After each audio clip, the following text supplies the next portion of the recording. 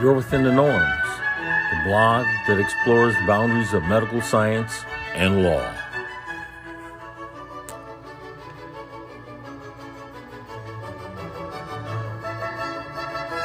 Republished and reported. Copy-paste by Norman J. Clement RPH, DDS, Norman L. Clement Farm Tech, Malachi F. McCandle Farm D, Belinda Brown Parker, in the spirit of Joseph Salvo Esquire Incorporated. T. Spirit of Rev. C.T. Vivian, Jelani Zimbabwe Clement, B.S., MBA, in the spirit of the Han. Patrice Lumumba, in the spirit of Erland Clement S.R., Walter F. Wren III, M.D., Julie Killingworth, Leslie Pompey M.D., Christopher Russo, M.D., Nancy Seafilt, Willie Gignard B.S., Joseph Webster M.D., MBA, Beverly C. Prince M.D., Fax, Neil Arnand, M.D., Richard Call, M.D., Leroy Baylor, J.K. Joshi M.D., MBA, Adrienne Edmondson, Esther Hyatt Ph.D., Walter L. Smith B.S., in the spirit of Bram Fisher Esquire, Michelle Alexander M.D., Kudjoe Wilding B.S., Martin Njoku, B.S., RPH, in the spirit of Deborah Lynn Shepard, Barris E. Muchett, Strategic Advisors. We are not powerless, and through our videos, writings, and photographs, we will expose the abuses and tyranny of United States Drug Enforcement Agency. Just as the video was recorded by the cell phone camera of young Darnella Frazier, bore witness to the murder of George Floyd, the blog YouAreWithinTheNorms.com bears witness and both allows the system to be held accountable. We are healthcare providers, physicians, dentists, pharmacists, not street drug dealers. By Alex Gertner. February 15, 2022. New recommendations for addressing the opioid crisis from Stanford University and The Lancet are emblematic of the dominant approach to the crisis over the last decade, which has been focused on limiting opioid prescribing. Hundreds of thousands of individuals have fatally overdosed on prescription opioids, the study's authors wrote, and millions more have become addicted to opioids or have been harmed in other ways, either as a result of their own opioid use or someone else's, for example, disability, family breakdown, crime, unemployment, bereavement. The overdose crisis is indeed worse than ever. There were nearly 100,000 drug-involved overdose deaths in the U.S. in 2020, but, since 2016, the leading cause of overdose deaths has been illicitly manufactured synthetic opioids, not pharmaceutically manufactured prescription opioids. After peaking in 2011, opioid prescribing is at its lowest level since 1993. The CDC is now backtracking on its 2016 guidelines recommending strict limits on opioid use in pain treatment. The Stanford Lancet Commission's recommendations emphasize that U.S. opioid prescriptions dwarf those of other wealthy countries between 2010 and 2012. That was true then, but in 2019, the U.S. opioid prescription rate lagged behind those of Germany and the United Kingdom.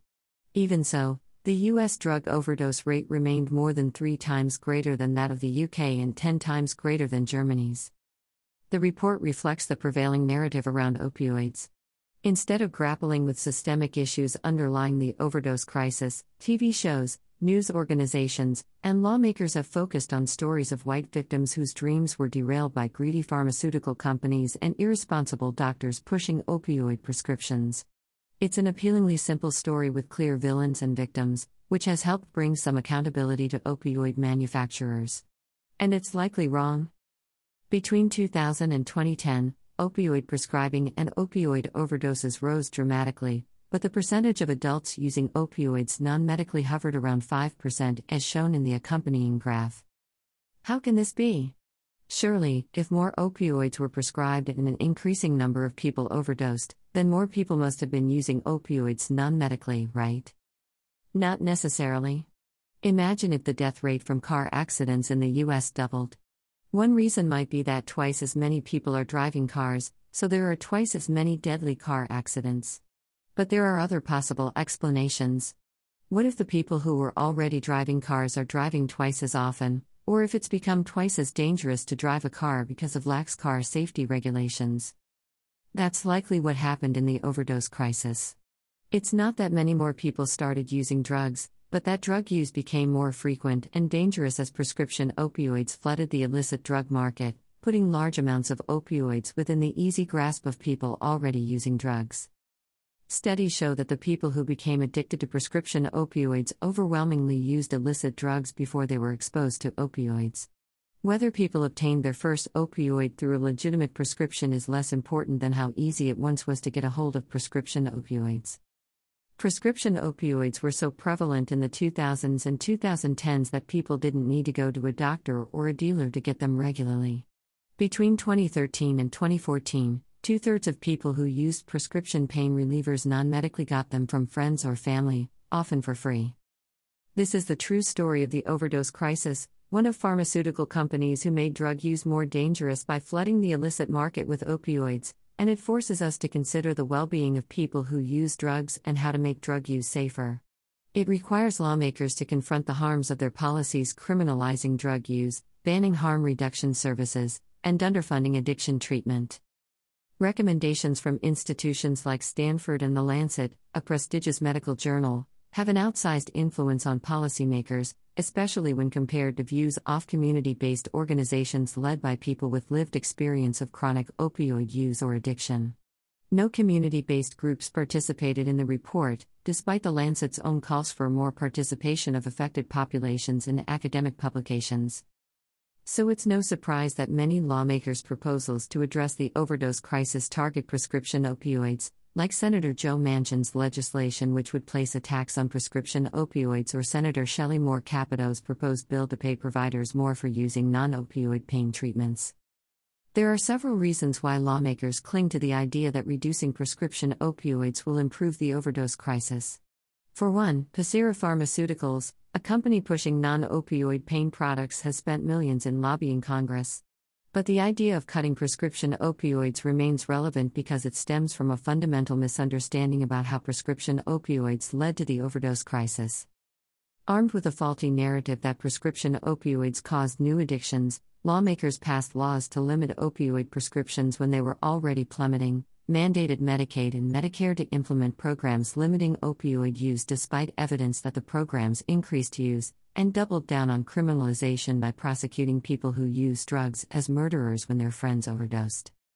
A predictable effect of this approach has been that criminal organizations moved in to meet the demand left by rapidly declining prescribing rates, first with heroin and then with fentanyl.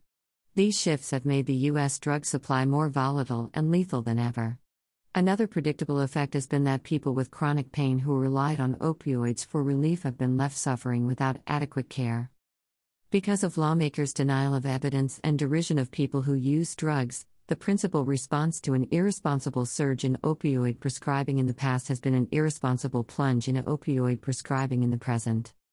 Confronting the catastrophic harm of drug criminalization would involve reckoning with its role in racial oppression.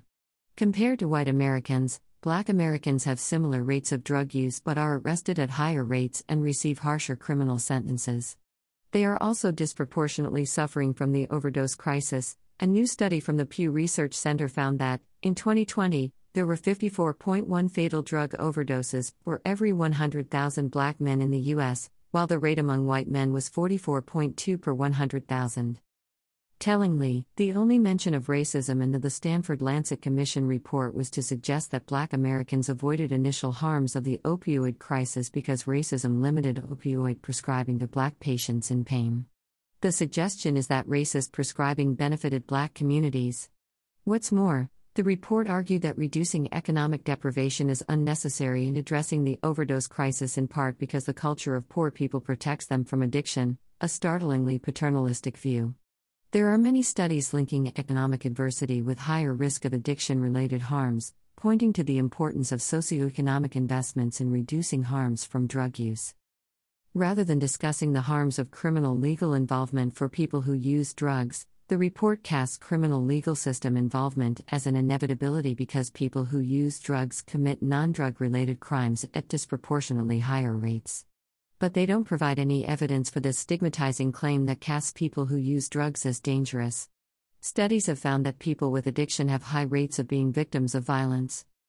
The report also fails to appreciate that crime rates are largely determined by enforcement practices, which are usually targeted at Black communities. Research shows violent crimes and property crimes may actually increase with greater drug-related enforcement, not with greater drug use. Hardly mentioned in the report are the benefits of treating opioid addiction with medications like buprenorphine and methadone. These medications are proven to reduce crime, opioid use, and death. But state and federal policies restrict access to these medicines such that we don't have nearly enough providers of medication treatment for opioid addiction to meet our needs. Presenting opioid use as inevitably harmful obscures the policy choices that make it so. Harm reduction programs like syringe exchanges are proven to make drug use safer without making it more common. Germany, where opioid prescriptions are now higher than the US and overdoses are far lower, has embraced a harm reduction approach. The US's problem isn't prescription opioids but a policy environment that's hostile to people who use drugs. The Stanford Lancet report makes recommendations for regulating pharmaceutical companies that, had they been in place in the 90s, might have helped avoid the overdose crisis, though they'll do little to reduce current deaths. When lawmakers fixate on reducing prescription opioids, they show us that they're interested in scoring political points and campaign contributions, not in real solutions to the overdose crisis. We've long had the tools to ease the suffering of this crisis. We need leaders with the courage to use them. For now, you are within. You are within thenorms.com, Wynton Marsalis Concerto for Trumpet and Two Oboes, 1984. The Norms.